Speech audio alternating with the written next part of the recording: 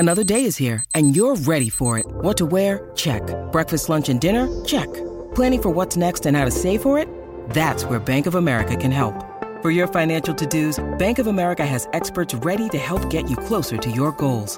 Get started at one of our local financial centers or 24/7 in our mobile banking app. Find a location near you at bankofamerica.com/talktous. What would you like the power to do? Mobile banking requires downloading the app and is only available for select devices. Message and data rates may apply. Bank of America N.A., member FDIC. When you need mealtime inspiration, it's worth shopping Kroger, where you'll find over 30,000 mouth-watering choices that excite your inner foodie. And no matter what tasty choice you make, you'll enjoy our everyday low prices, plus extra ways to save, like digital coupons worth over $600 each week. You can also save up to $1 off per gallon at the pump with fuel points. More savings and more inspiring flavors make shopping Kroger worth it every time. Kroger, fresh for everyone. Fuel restrictions apply. All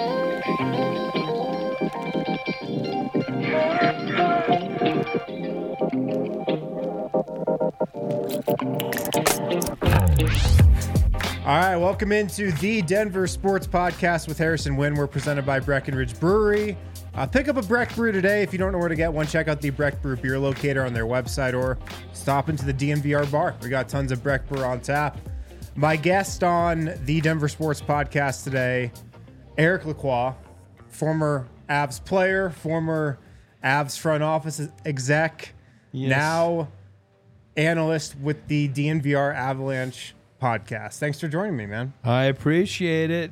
Sorry for the outfit. It's snowing. It's Thanksgiving, and I didn't even realize I had a winter hat on until right now when I saw it on camera. So it's really chilly out today. It's fitting that we're talking hockey on TDSP today.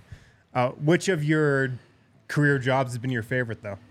I'm going to say now. I'm not being that's sappy. The right answer. Yeah, that's the right answer. No, but I'm just being honest. Like, it's fun because when you're covering a team, and you know how it is with the Nuggets and all that stuff. It's fun, and you feel part of it. I was saying that at the end of a game, maybe last week, and AJ was all like mad, and I think the Avs had a tough night. Oh, it was that game. They gave up 2 goals in the last minute, and then AJ was like, just the other night. It was like last week. And it was funny because cameras were turned off. Then we started talking, and it's like you live for that stuff. You know what I mean? Whether you're a player, you're a front office guy, or you cover the team on the beat like this, like you live with the wins, you live with the losses, and it's a drug. It's my drug. I mean, that's just for me. It's the rush.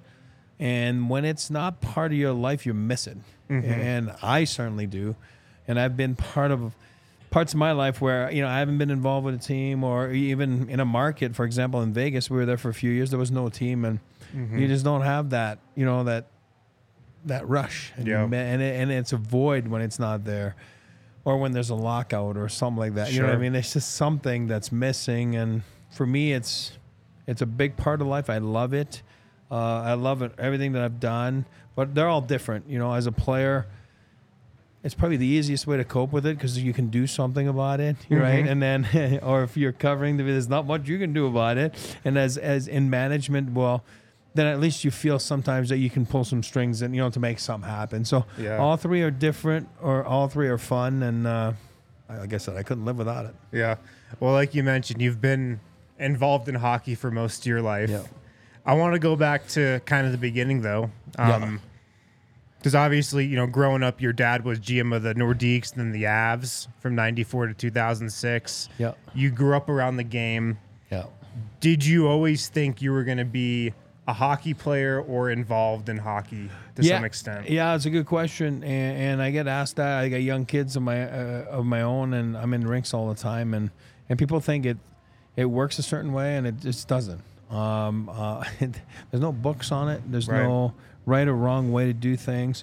Before the Avs and the Nordiques, my dad was an agent, right? So for 25 years. So for me, I grew up with superstar players from the NHL at my house. You're talking about the Patty Waz and Denis Savard, Michel Goulet, Hall of Famers, and they were in my house. And I was lucky enough because we're talking about names that made it, names that became Hall of Fame, but there was always along the way guys that didn't make it, guys that were first rounders and ended up playing 5 games in their careers. I was always fascinated, like, how come this guy that was a first rounder didn't make it? How come this guy made it? And for me, since a young age, like, of course I was biased to my dad's clients, so I always followed them and their stats and everything, and I was, like I said, involved in their lives. And so for me, it was beneficial because I was able to put aside, like, hey, what went wrong for this guy and what went right for that guy.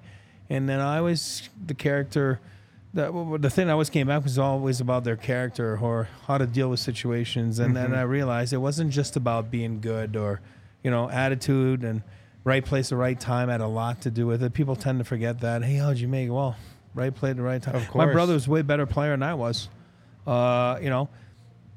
Smaller guy, fragile, skilled, different era back then. More like you're talking about 25, 30 years ago. Yeah. My brother probably, if we're 25, 30 years later, he makes it and I don't. So your brother didn't play in the NHL? No, my brother was drafted in the NHL, never played. We played together in college, but if you're talking about talent, like, it's not even close. I mean, he's right here and I was here. But I was a different type of player, right place at the right time for that era. So for me, growing up, I was lucky to see those things, and that was a big factor why I became a National Hockey League player. But even people, I like I said, I go back to youth hockey. I left home. I was 16. Unconventional way. I'm from Montreal, Canada. My brother left before me. I went a couple years later to prep school in Massachusetts. Totally different, totally unheard of for people back home. They're like, what was wrong with these people? Where are they going? We play 75 games here. They're going to play 22 games in prep school. What's the matter? I thought this guy was an agent, the dad. And, well, what we did it for the life experiences. We didn't do it for hockey. Like, my brother was there. I just went. My sophomore year in high school, I was honestly, I look now, like a little bit heavier. And I was about 5'4", 5'5", and I played on the fourth line. I scored 1 goal. I was awful. So you were more of a late bloomer. Absolutely. And the year before, like back home, I didn't even make those AA teams. Forget about AAA. Like, I always say between 13 to 18, it's especially for a contact sport, it's such a weird age because everybody grows differently and mature differently. And so I went on to become my junior year in high school.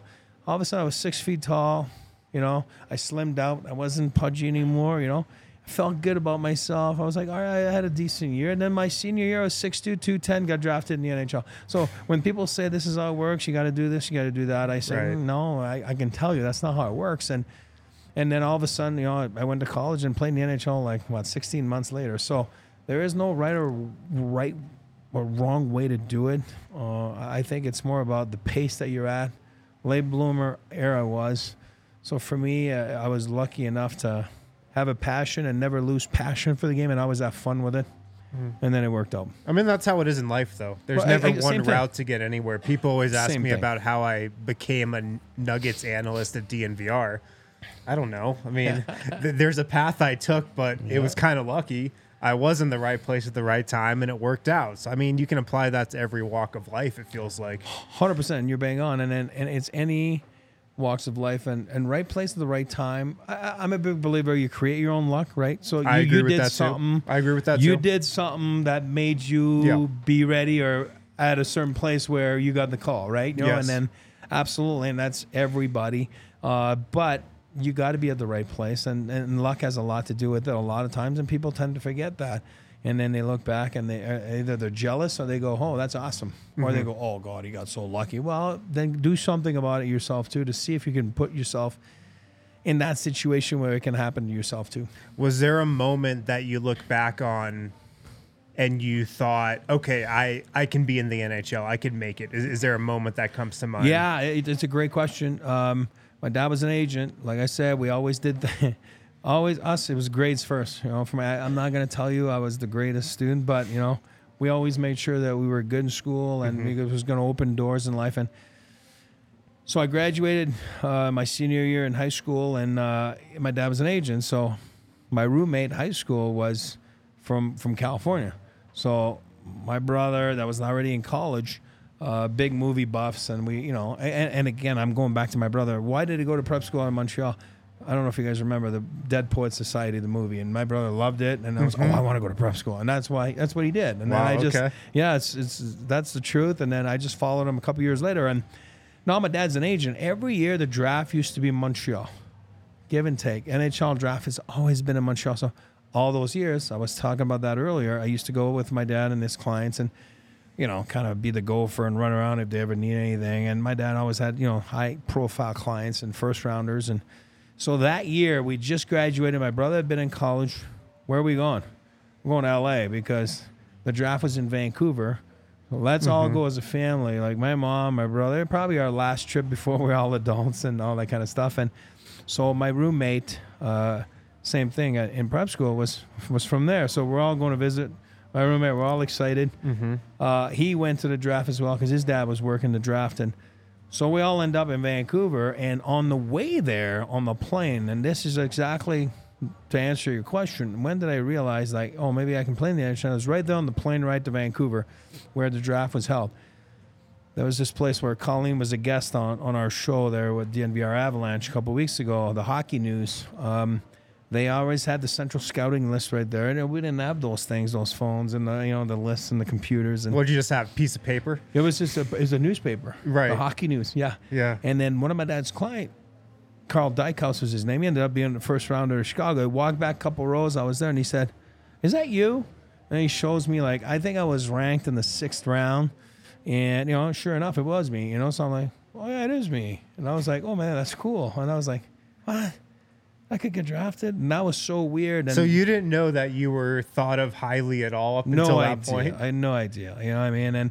And then we landed, and then I told my mom, not my dad, because I know what he would have said. No, this is not how it works. My dad was always about, if you're not going to be a first rounder, you don't go to the draft. But we were going there as a family, and that was it. So I told my mom, I'm like, hey, we got to go get a suit when I get there. What if? You know what I mean? And what if? And then my brother, myself, and my buddy, my roommate, ended up going to get a cheap suit across the street because we're like, Saturday when we're going there, we're going to have our suits on, and you never know. And sure enough, I tell you one thing, now they're talking about making the draft a little different, the NHL draft. They're going to be like the NFL now. They're saying it's going to be decentralized starting next year, and which I'm against because what I'm about to tell you. So we were there, and I don't know, the first round's over, that takes forever, and then the next day is the second, third. Back then, there was only 23 teams when I got drafted. Now there's 32, but I'm old. I'm just giving out my age right now. And then all of a sudden, there was a dozen rounds, and then sure enough, in the 7th round, we're on the concourse at BC Place, this football stadium. That's where the draft was that year in Vancouver, and you hear on the microphone, from Governor Dummer Academy, which is my prep school. And I looked at my buddy, and in our minds, we were the 2 best players on the team. You know what I mean? And then Mike Gilbert, and I'm like, what? It wasn't either of us. So we looked at each other like, what? Gilly? Wow! So we were so pumped for our buddy. So we ran down 5 feet. There was a payphone, called him. Gilly, you just got drafted by the New York Islanders, and and he was like, "What?" And he was a baseball player. Ended up playing baseball, on a full ride at I don't remember where, but he was a great athlete. And then we were like, "Gilly," it was the weirdest thing in the world. And then all of a sudden, as we're on the phone with them, Toronto had the next pick, the 7th round, and then they're like, "From Governor Dummer Academy," and I mean, you're talking about those small prep schools in Massachusetts. So my buddy and I looked at each other like, "Oh, now it's definitely," and that was my name. And then I swear. May sound shocking to some of you, but I had 3 hot dogs, I had mustard right here, and I'm like, I heard my name, and I'm like, whoa! Wearing the cheap suit. Oh, I'm wearing the cheap suit, and I ran down those stairs, man. I jumped the boards, or whatever it was, and I went there, and I was so pumped. They gave me a jersey. I shook their hands, and that's why I say the draft is such a fun experience. What I mean? And it was awesome, and that's when I realized, I'm like, oh my god, maybe I can play one day. And then I never thought about it till then. And to make the story even better, a few rounds later, my roommate got drafted by Toronto, same team, and then my brother got drafted by New York Islanders. So it ended up being a great night. That's we incredible. walked out of there, we had our jerseys, we felt like $1 million. Wow. We thought we were so cool, and it was fun. I love the NHL draft, to your point. Yeah. because they're the only sport that does the draft that way. Yeah. Where everybody is just in the same arena on the floor there. Awesome. And then they all walk up to the stage. You shake their hands with the jersey. Yeah. No other sport does it. It's weird. It's not how you would normally think to do it. Yeah. But I'm with you. I love it. So I hope they don't go away from it. And even to finish on that, like, to be honest with you, like, even to keep going with that question you asked me, when did you know? I remember going around the table there, and they're all there, right? Because there's, everybody and the staff. You probably have like 12, 15 guys around the table, and you go shake everybody's hand. And I remember thinking, like, well, I'm going to make these guys proud. You know what I mean? Yeah. Because then that, for me, it gave me that satisfaction. Like, all right, these guys believe in me somehow. Maybe I am good. I don't know. And that's when I realized, but I won't disappoint them. And I remember shaking their hands, and that stayed with me. So I think it's a big piece of, I mean, they're going to take it away. It kind of stinks, but it is what it is. Yeah. So you get drafted by Toronto. You wind up in Denver a couple years later. Yeah. What were your emotions? What were you feeling? Did you get traded to Denver? Did you sign? You got traded here? Yeah. So your dad traded for you. Yeah, he did. What was that whole experience well, like? It's kind of crazy. So I am in Toronto. I end up playing for them a little bit. Then I get traded to LA, and then I have a good start to my career in LA. I've been there a few seasons. Yeah, played with like Wayne Gretzky. Yeah, I played with Wayne. Awesome. He's the best. Whatever. I was awesome, And then and then all of a sudden they got, you're talking about stripping down a team. Like they traded everybody from Wayne to Yari Curry, Marty McSorley, Rick Talk. I mean, the list went on. And Rob Blake, former Av, I was living with him at his house, and he was such a great guy. And we were told, like, oh, okay, we're the young guys, and we're going to be, the foundation. Not that I was a cornerstone of a franchise, but we're talking about, like, leadership with the younger guys. I mean, I was younger, but I'd been now with the team for a few years. And we were told that, hey, we're going to strip it down, but we're going to turn things around, and everything's going to go well, and you guys are a big part of it. Again, Blakey here and me here, it's a big difference. We're talking about a real Hall of Famer, not me. And then, but it was great. And he went home to visit his parents in Simcoe, Ontario, because it was the summer. And then I was in the hot tub. The draft was in St. Louis. There was another kid there at the house, and he came over and he said, hey, Sam McMaster's on the phone, which was our GM at the time. And I'm like, So I'm thinking, yeah, that is real funny. You know what I mean? I'm in the hot tub. It's like 3 o'clock in the afternoon, and it was like a Friday or Saturday. Anyway. He gives me the phone, so I'm thinking it's Rob Blakey. So I'm like, hey, Sammy boy, and it's my GM, and I'm being very disrespectful. Like, hey, how's things going? Then I realize, like, after maybe 20 seconds, like, oh boy. You realize the tone isn't a very happy one. That's not Rob Blake. You know what I mean? And my heart sank, and I was like, oh my God, I got traded. Yeah. Right? Because why is he calling me from St. Louis? You know what I mean? He's not asking me who they're going to draft. Like, you know what I mean? Like, so then he's like, no, this is a serious conversation. And I remember I was like, huh? And he's like, we've dealt your services. And I'm like, I was crushed, right? I couldn't hear anything. It goes blind again. You're just like, oh my God, I just built this thing. Like, why am I being dealt again? And he's like, well, where are you going? So it's nice. Thank you for your services. And I'm like, what was that? Rewind that. Where am I going? He goes, well, you know where you're going. And I'm like, nope, I have no idea. Why would I know where you're going? You're calling me to tell me I've been traded. And I'm so hurt right there because I'm so depressed that I got traded. Like, it's been 30 seconds, but I still can't get over it. There's a buzz in my ear. And then he's like, well, you know where you're going. And again, I'm like, nope, I don't know where I'm going. He goes, well, Colorado. And I'm like, where? He's like, Colorado. And I'm like, I said, Colorado? What? And he's like, oh my God, I am so sorry. I thought you knew. And I'm like, and then I was in shock. They just won the cup. Yep. About the week before. And I'm like, I had no idea. And then the phone rang. 2 minutes later, it was Mark Crawford at the time, was the coach. And he had been my coach in the minors with Toronto in the American Hockey League. And he's like, hey, listen, just want to let you know, like, we made a decision as an organization. We threw Pierre out of the room. Again, this is what they told me. And, we decided that we made the trade for you. It has nothing to do with him, obviously. And, again, it helped that I'd been established in the league for a while now. Yeah, so it was different. A real player. It was different, and then, but that came in and it was so different and it was so weird. And I remember going like, wow, this is so weird. And then people thought I knew, and of course, my mom didn't even know, and she's in the same house as him. And my dad was not the most media-friendly guy, right? Mm-hmm. Not because he didn't like it. He respected the media. He just kept everything to himself under the vest. And, whether it was a big deal or a smaller deal like this. And it ended up being awesome, to be honest with you, because for me, my wife's from here, met her here. My kids are all born here. Denver became our home. Denver's, the Avalanche are a big part of our history, our family, and love being part of that team. AJ calls it Avalanche 1.0, right? And it's like the Sakic, the Forsbergs, the Wall. I mean, that team was sick. It was awesome to be part of.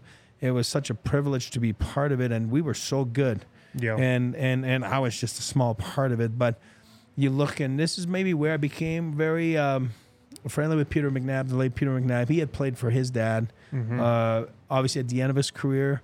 And only in the record books, I'm going to say there's only 4 of us that played for their dads in the history of the National Hockey, which is a rare thing. I think some guy beat me in like the 1930s or something like that. But I'm playing, whatever it was, 2 seasons with the Avs. It's like number 2 in the history of the league. And Pete's number 4, I think, 1 season in Jersey. But it was funny because he always talked to me about that. And listen, it's all good. It's going to be fine. And so we had that in common. So Pete and I became close in that sense. And it was such a great, awesome, fun few years. You're talking about learning so much and playing with legends, and it was great until it was bad for a little bit, and that's a different story. And it's not anything my dad did or I did, or it's just one of those days. That day, it just happened that next thing you know, I was gone. Yeah, and which was awful. Probably the worst day of my career. But I'm not blaming anyone. I am not. Stuff happens. I just never really recovered after that as a player. It just went downhill. I still lasted in the league another 4 years, but more on being a good team guy. And don't look at my stats, please don't. You know what I mean? It just went awful. Yeah. But it was awesome. It was a privilege to be part of the NHL. A privilege to be part of teams like this here in Denver, and it was really something special. And you got to remember, these were the early years, the 95-96 season. They won. Then I came in 96, and it was still new, and everything was different. Like it was Bronco country. It was, and the Nuggets were struggling at the time. Oh, they were terrible. The Rockies had just been there, right, a couple years before the Avs. And so it was different. People just fell in love with the Avalanche, obviously having won, and it was a love affair right away. And it was fun because those guys, including myself, like, we're kind of the pioneers in town to build that foundation, that logo. You know what I mean? The history, the legacy of that logo. So we take pride in that, a lot of us, and I think we really had a good time doing it. Well, I want to ask you about those Avs years and playing with all those guys. Got to hit a quick break first, but then we'll get to that. Guys, check out DraftKings Sportsbook. In the NBA, the game can change in an instant, and the NHL also. No matter how the action unfolds, DraftKings Sportsbook has your back. This week, new customers can score $150 instantly in bonus bets just for betting $5 on basketball. Win or lose, you get an instant dub. Nuggets taking on the Rockets tonight, in-season tournament, so you can throw down $5 on that game. If you're a new user, instantly get $150 in bonus bets. Download the DraftKings Sportsbook app now. Use code DNVR. New customers get $150 instantly in bonus bets for betting just $5 on basketball only on DraftKings Sportsbook. With code DNVR, the crown is yours. Also, make sure to check out Breckenridge Brewery, the official beer of DNVR. If you're local, stop into the DNVR bar. We got tons of Breck Brew on tap. If you're not local, check out the Breck Brew beer locator. Just type in your zip code. It tells you exactly where to get Breckenridge Brewery, no matter where you are. So make sure to check out Breck Brew, the official beer of DNVR.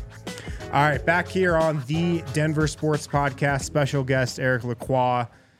So your Avalanche years, you get here right after they win the Stanley Cup. Yep. You're on a loaded team. Joe Sakic, Forsberg, Patrick Waugh. What was it like playing with those guys? It was awesome. It was fun for me because 2 parts. Like earlier in my career, I'm in LA, and then you said earlier, it's the Gretzkys and Yari, Curry, McSorley. A lot of the old Edmonton Oilers, dynasty team, Charlie Huddy. My God, I'm missing a couple guys, but those guys were all in LA now. And they had one, but it wasn't fresh. You know what I mean? So you could see. And Gretzky was like mid-30s when you played with him? Yeah, it was towards the end, and then I ended up playing in New York after that with him on his last season. But so I want to say, mid-30s at that time. Yeah, I think that's what it was. And then, but it was those guys that were not fresh, you know what I mean, from winning. And then we were struggling there. And then I ended up here in Colorado where they just won the Stanley Cup. My first year here, we won the President's Trophy for first overall, right, in the regular season. It was a wagon. Like, that team was unreal. And Joe was, you have that 1-2 punch, you know, the Sakic Forsberg, which is a lot like, well, they were both centers, which is a little different than McKinnon Rantanen, but it's that 1-2 punch. And, you know, we didn't have a Cale Makar, but we had, you know, Lacroix and then, you know, footy, and you're talking about jerseys and the rafters. Guys were unbelievable teams, and they were deep, and it was always about winning. And I remember, you know, being in LA, we were all so like, I don't know, you're afraid to lose, and then you come to the Avs, and it's the old cliche, you expect to win every night. And I'll tell you one thing, with Claude Lemieux, Mike Keane, secondary guys, that it was always about winning, and you could see it in practice. Everything was with a purpose for practice, because the purpose was to win. And I was saying that on the podcast the other day, like, if you lost one game, it was the end of the world. And Joe used to say, we're the most miserable first-place team in the league. And, you know, for those reasons, because Patty Waugh, Mike Keane, Claude Lemieux, they brought that mentality from the Montreal Canadiens back then. And it's in the playoffs, NBA, NHL, doesn't matter. When you lose 2 in a row, usually you're in deep trouble, right? You know, so that's that mentality that if we lost the game, we weren't going to lose the next one. And it started right away from the first game of the season. Once you get to the playoffs, you've instilled that, you know, that belief that this is how we do things, you know, and then that's how these guys did it here. If you lost a game and that next practice, like, everything had to be on point. You had to execute. You had to do everything the right way. And then if you weren't, those guys were on you. You know what I mean? And that's where I respected a guy like Mike Keane so much. You're talking about a guy that scored 5 goals a year, but so valuable to a team. It's unreal. You know what I mean? Like, it's you learn so much. And it's so good for Joe, you know, because Joe is the captain, but Joe's a quiet leader, right? Joe's not a rah-rah guy. Wasn't a rah-rah guy. Joe led by example and producing and night in and out of that pressure along. We all know that, like NBA, NHL. Those top-end guys, they make the money, but they have the pressure to produce. And I think having those guys come in took a lot of pressure away from Joe, and he was able to just play. And then those guys, I don't want to say they're the mean guys, but I'm saying they were the guys that were dealing with the other stuff. And so if you lost one, you're on top of it in practice, and then usually we'd right back on track, and then you never go in that skid. You know what I mean? So it was fun. It was a special time for the Avalanche back then, and very similar to what they are today. It's about winning, and it's about top heavy talent, you know, superstars, right? You know what I mean? Which, I mean, look at the Nuggets with Jokic and those guys. I mean, I think, I mean, depth wins, and, you know, but at the end of the day, you need superstars, right? I mean, I shouldn't say that because I was a depth guy, but you need you being a depth guy, you would have the perspective on that. That's my point. Like, you can't win. The other guys will help you win.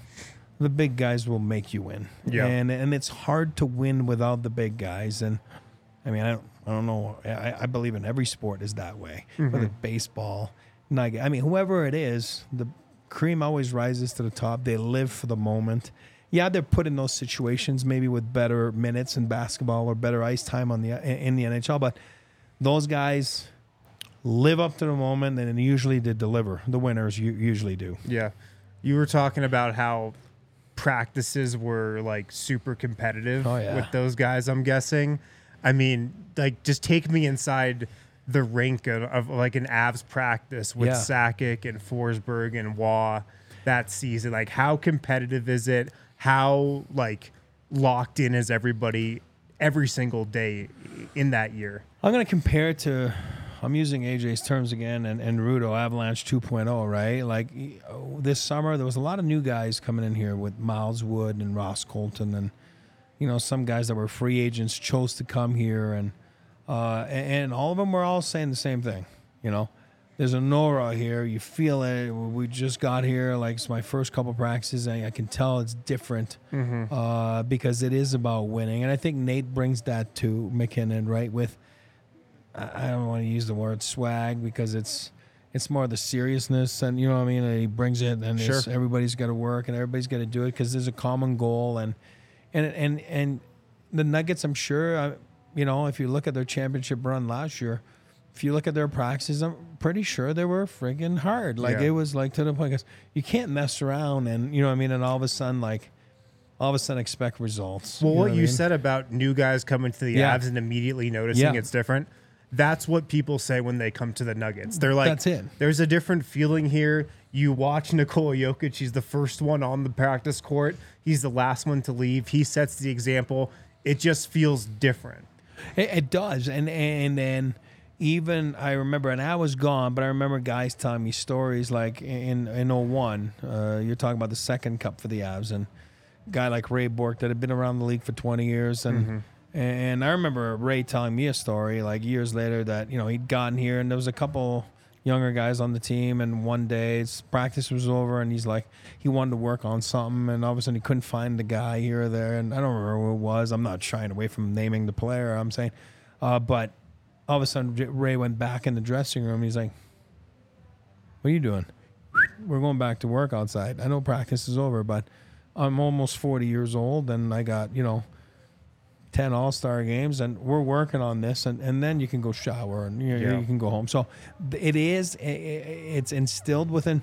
I always say coaches can do what they need to do. Yeah. But the pressure from your peers from the inside, NBA, Nuggets, Avalanche, pressure from your peers is the biggest thing. And those guys seem to have it, the Nuggets.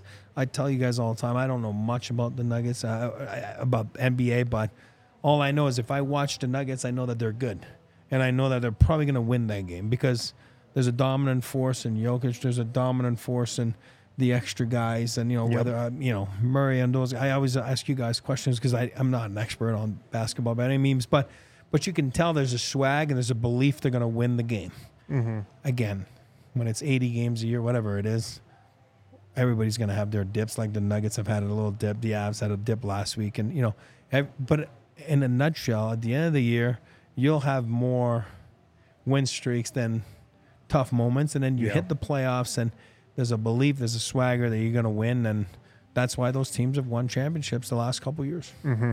So you played for the Avs for two full seasons, two very good teams you were on here in Colorado. And then I was reading a story about you asking to be traded. Well, that's the one I was saying earlier. Like, everything's great. I love being here. It was awesome. You got to remember, at the end of my second year, we were up 3-1 in the first round to Edmonton. We lost in 7 games. It just went sideways. And then Mark Crawford ended up leaving. It was a story there, and you know, he didn't get fired, but he was gone. The head coach at the time. Hartley, Bob Hartley came in. Bob started, so my third year here, I believe, again, I don't have the numbers, but I think we were like 5-1 after 7, and that's not... So a really rough start. It's a tough start. 2 great Bob years. wasn't, yeah, exactly. I mean, it wasn't Avalanche hockey, and then things went sideways a little bit, and, you know, like things were said in the broadcast on Hockey Night in Canada, and, you know, whatever, about the Avs, and there's a problem, and I seem to be the problem, and because I'm like, whatever that means. I'm a camera for management. I would have to go back because it was kind of insulting, but so it's like it's my fault, and again, love them to death. But I think Forsberg has 0 points in those 7 games. You know, but it's all of a sudden it's my fault, right? And I'm not because you have the same last name as absolutely. the GM. Wrong place, wrong time, right? It goes both ways. So all of a sudden it just becomes an issue. And then the issue becomes bigger. Then it becomes local, and then it's on the radio on the local. Then it's on the paper and the Denver Post, and then it becomes a little bit of a thing. Then you have a little bit of a team meeting, and then you're like, okay, you know what? I've never done anything wrong. I don't think anyone's done anything wrong, but I think this has escalated too far, and I'm just going to walk out, and I'm going to be gone by this afternoon, and that's what I did. So you went on to play a couple more years after that.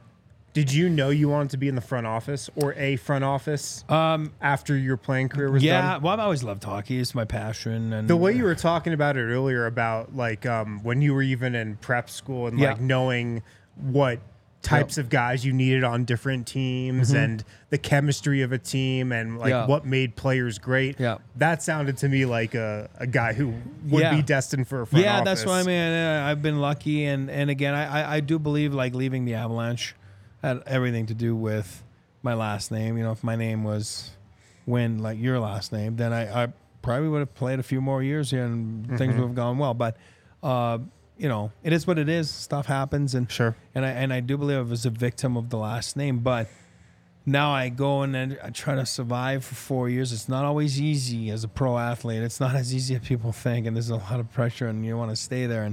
And as the day in and day out, the grind and of trying to survive. You know what I mean? Yeah. Because it is glamorous, but it's not so glamorous when you're trying to hang on. And you know, and I was worn out. I was tired. I finished in Ottawa, and we lost in the first round. We were the best team in 01 in the East. It should have been an Avalanche versus Ottawa in the final. It would have been unreal, you know what I mean? And then we lost in the first round in Toronto. We were a young team. We lost 4 straight. Then I was a little bit, you know, beaten down. I didn't think my contract was over. And then that summer I said to my wife, I said, if September comes around, I got nothing, I'm ready to move on. Like, you know what I mean? I think I've squeezed all the, you know, the juice out of the lemon. There's not much left, you know what I mean? And I don't think I have the energy to fight through just to be an everyday player in the NHL. And that's if I get a job. Yeah. And all summer I was pretty dry. I didn't get much. I had an opportunity to go back in the minors, and back then it was a little different with the waivers and everything. I was like, probably going to get buried down there. I don't think I have the energy. No offense to guys that did that. I just had been there, done that, didn't want to do it again. I mean, that's got to be a tough move for a guy who had played it is tough. At you the highest played 8-9 years, and then you go in there, you know. So then I just told my wife this is, and then all of a sudden September 1st came along.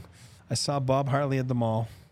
Hey, how you doing? I'm like, I'm doing all right. He goes, whoa, any news? Are you going anywhere? I'm like, nope. And I said, I think I'm going to retire.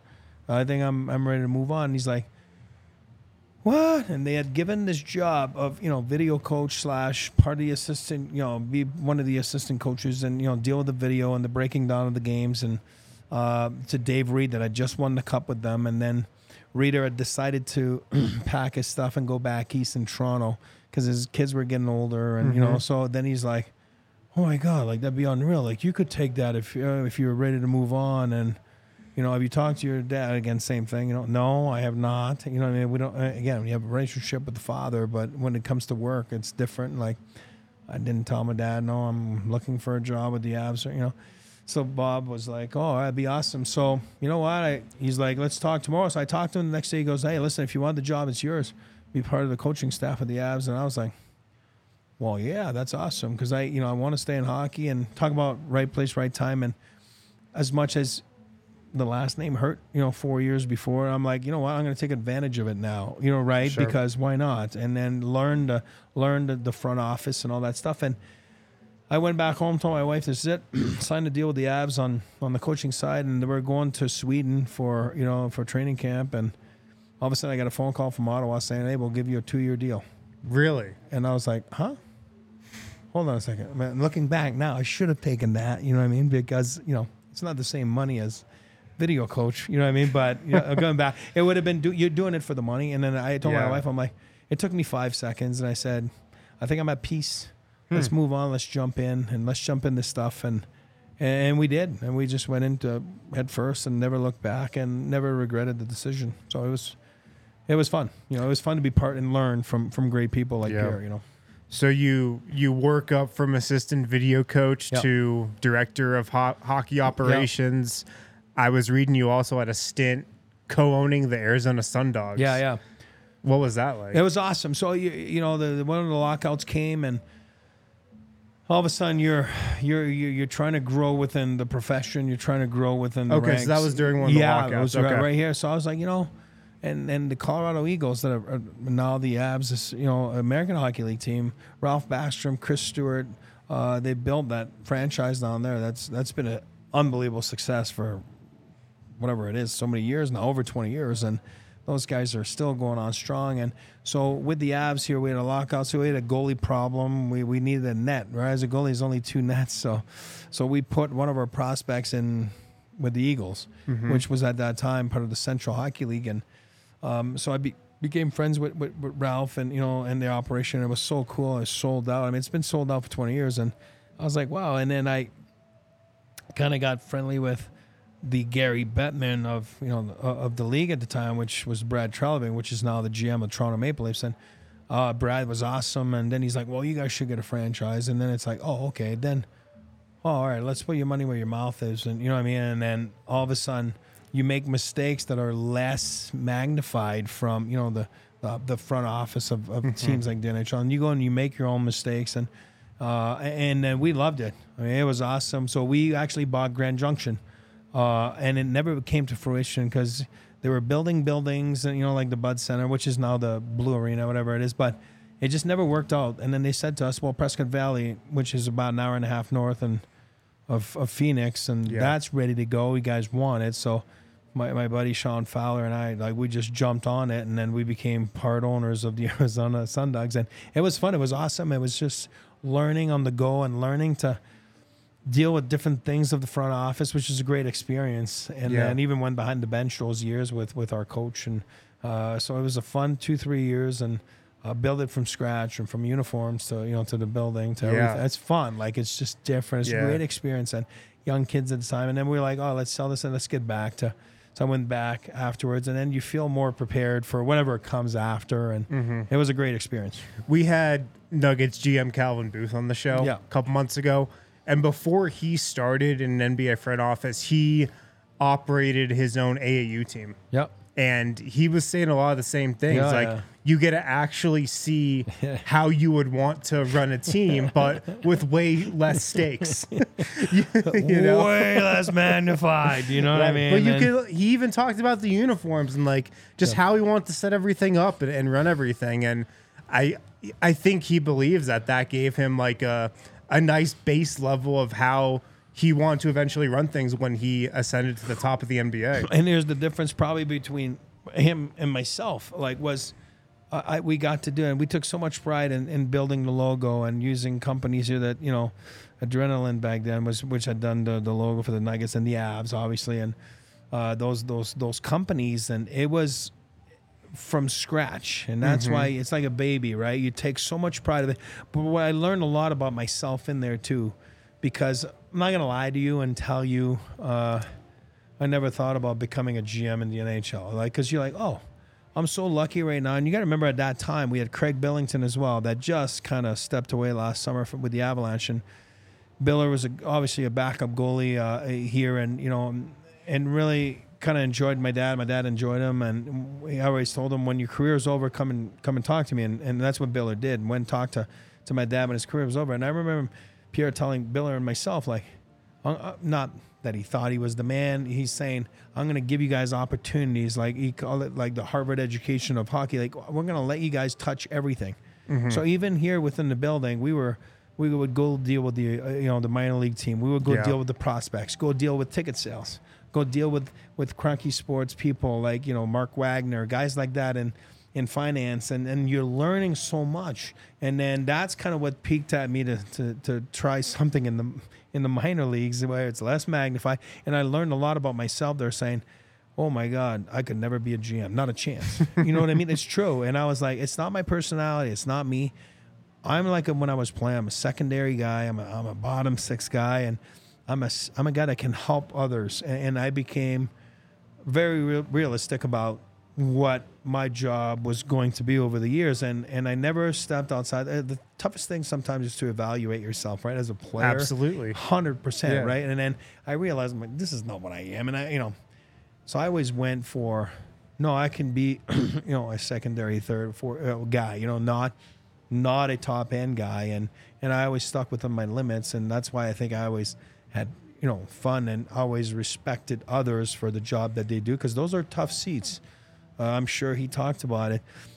How many teams in the NBA is it? 32. So it's just like the NHL. So there are 32 seats like that in the world. Those are tough seats. I'm sorry, 30. 30, whatever. 32 in the NHL. So you're talking about in respect to sports, like whether it's 30 or 32, like there's only 32 chairs in the NHL, like to be in there. There's only so many of those jobs. There's only so many of those jobs, and they're tough jobs. Yeah. And you got to be able to do it. And that's why I think Chris has been unbelievable here with the Avalanche. McFarland, I'm a big Chris McFarland fan. I am, and I respect, and I think he knows what I know, because of it's your dad. It's your, you know what I mean? It's personal. Like you see what the pressures of those people go through in those chairs. And I tell one of my buddies, like Brad Cheloving, all the time, like, what is wrong with you, man? You must hate your life to want to be in that chair, especially in Toronto. Like, and the pressure that you have to go through. And I respect those guys. And that's why I said I raise my hat to Chris McFarland here, or Booth with the Nuggets, and those are tough positions to be in. And sure, when you win, it's fun, but we all know when you don't win, then they're the first ones to get criticized. And, absolutely. And they're able to take it and usually move and thrive from it and do something else to get it right back on track. Yeah. Got to hit one final break. To finish up, though, I want to ask you a couple questions about this Avs team right now, which we'll get to on the other side here. Guys, Breck Distillery, if you're looking for a great holiday gift, check out Breck Distillery, Breckenridge Bourbon, the official bourbon of the Denver Broncos ticket contest. Tons of awesome options from Breckenridge Distillery. If you've ever been into the bar, we've got Riki seltzers here, which are just, they taste great. They're made with Breck spirits. Maybe you've had Breckenridge Distillery out at our Broncos tailgate before, but Breckenridge Distillery products are available in all 50 states. Shop your local retailer or visit Breckenridge Distillery for home delivery of award-winning Breckenridge spirits anywhere, anytime. Breck Distillery, an awesome product. We drink it a lot here in the bar. So if you're looking for a holiday gift, Breckenridge Bourbon, Breckenridge Distillery, they got tons of great options for anybody. Also want to tell you guys about Factor meal kits. I got sent a bunch of these a couple weeks ago. I got sent like 5 or 6 Factor meal kits. 5 days later, they were all gone. 2 minutes in a microwave, that's all these take. And they're actually legit good. I've had a lot of like pre-made meal stuff before. These Factor meal kits are really good, great variety. If you're too busy throughout your daily life to cook, just pop these in the microwave for 2 minutes. They're good to go. So head to factormeals.com/DNVR50. /DNVR50. Get 50% off. Code DNVR50 at factormeals.com/DNVR50 to get 50% off your order. All right, back here on the Denver Sports Podcast with Harrison Wind, special guest Eric Lacroix. This Avs team, in my amateur hockey watcher opinion, it has some similarities to, the great Avs teams we were talking about in terms of just the star power. How do you think Nathan MacKinnon and Cale Makar compare to like the star power and just the culture that a Joe Sakic and Peter Forsberg established when you were their teammates? So similar, and that's why it's 1.0, 2.0. Built very similarly, like, with star power. I think Joe's got a lot to do with it, and I love the fact how Joe did it the last 10 years is by being true to himself.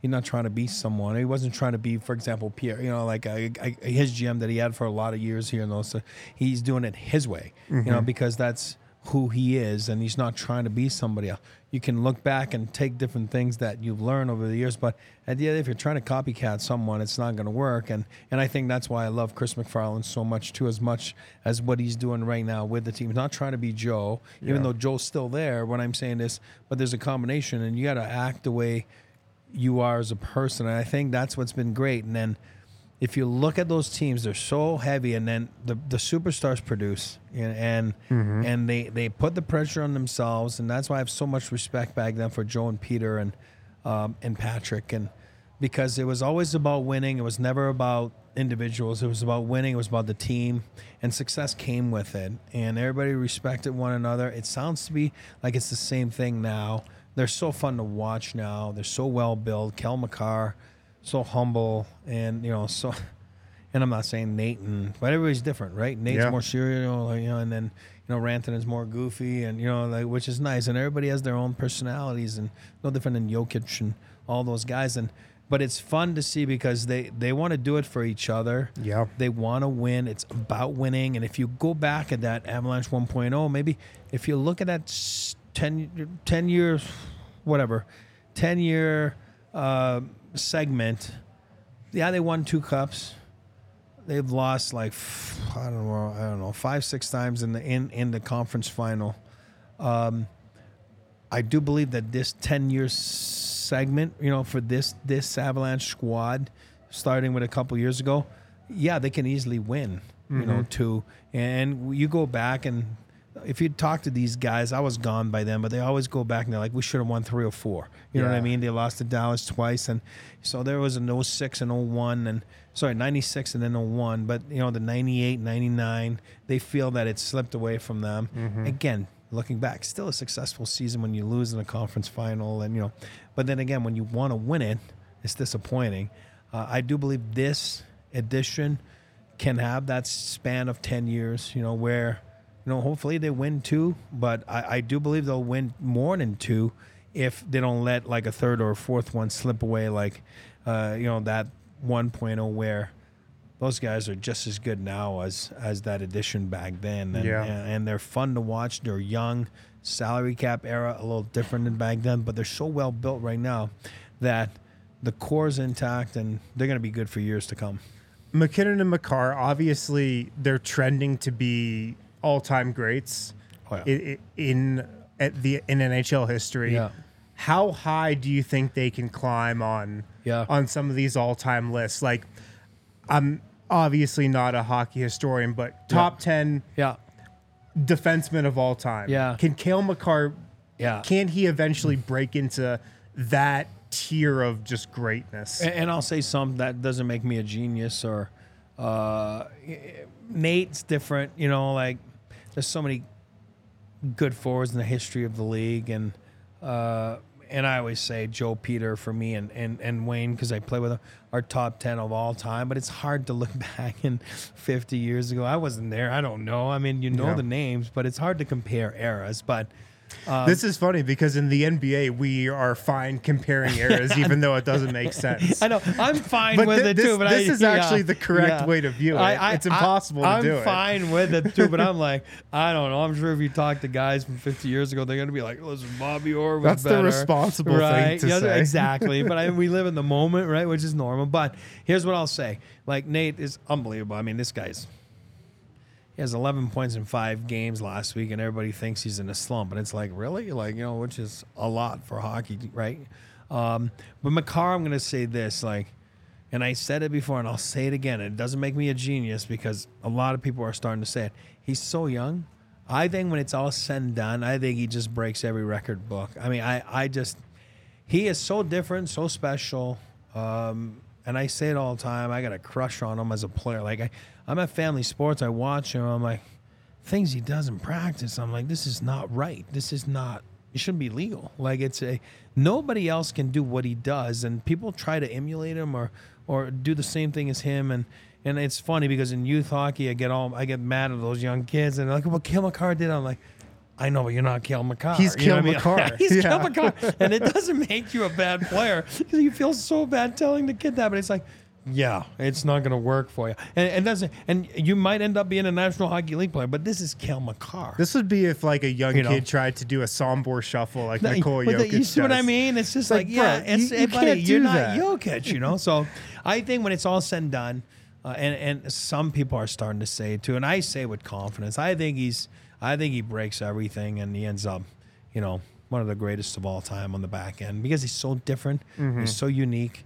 And it's so different than everybody else before him. He's paving the way for basically how 25, 30 minutes, which is a lot in hockey, like out of 60, if you play. He just controls the game the whole time. That's why. And I'm not taking anything away from Nate or Mikko or high-end guys like that. But this guy makes it where it's like, whoa. I think when it's all said and done, he'll be right there at the top. Who are some of your favorite Avs guys to watch that aren't, the top and star talent guys. Well, I love Logan O'Connor. I think everybody can attest to that. Like, everybody, rooting for him. It's like undrafted guy and played at DU, and he just works every shift. And I like guys like that. I like I really like Colton and Wood, what they're providing, which for me was a little bit what I had to do, Sure. So you kind of see yourself a little bit in those guys. Those guys are so much better than me, and, it's not what I'm saying, but it's fun to watch that. And then, of course, Nate and those guys and Cale, but one guy that I've always liked, and I really like him, is Rantanen. And again, I wasn't close to being Rantanen, but I just like the way he plays the game, the way his ascension to the top of the league's been like this, and he gets better every year, and you're talking about, he's not a first overall pick, he's a 10th overall pick, still pretty, but it's not like, a generational guy, but he's turning into a cornerstone of a franchise, and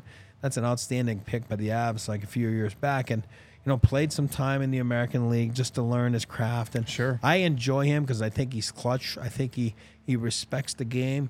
He seems to have a good time doing it. And again, I don't know him personally. I've said hi to him a couple times, but very impressed by that guy. And if you look back, you're like, oh, he's a winger. I was a winger. Like, oh my God, if I could have been good, I would have liked to be him. You know what I mean? And again, but I respect all those other guys. But Rantanen would be my guy. Nice. I mean, I have a million more questions, but that's all the time we got. You're good, man. I told you I can go all day. Yeah. You weren't lying. Eric, appreciate you coming on and giving us some time and dropping some knowledge. Guys, thanks for tuning in. If you're watching live, leave us a quick thumbs up, subscribe to the channel. We'd really appreciate it. And we'll be back with another guest next week on the Denver Sports Podcast. Talk to you guys then. All silly like the mayor.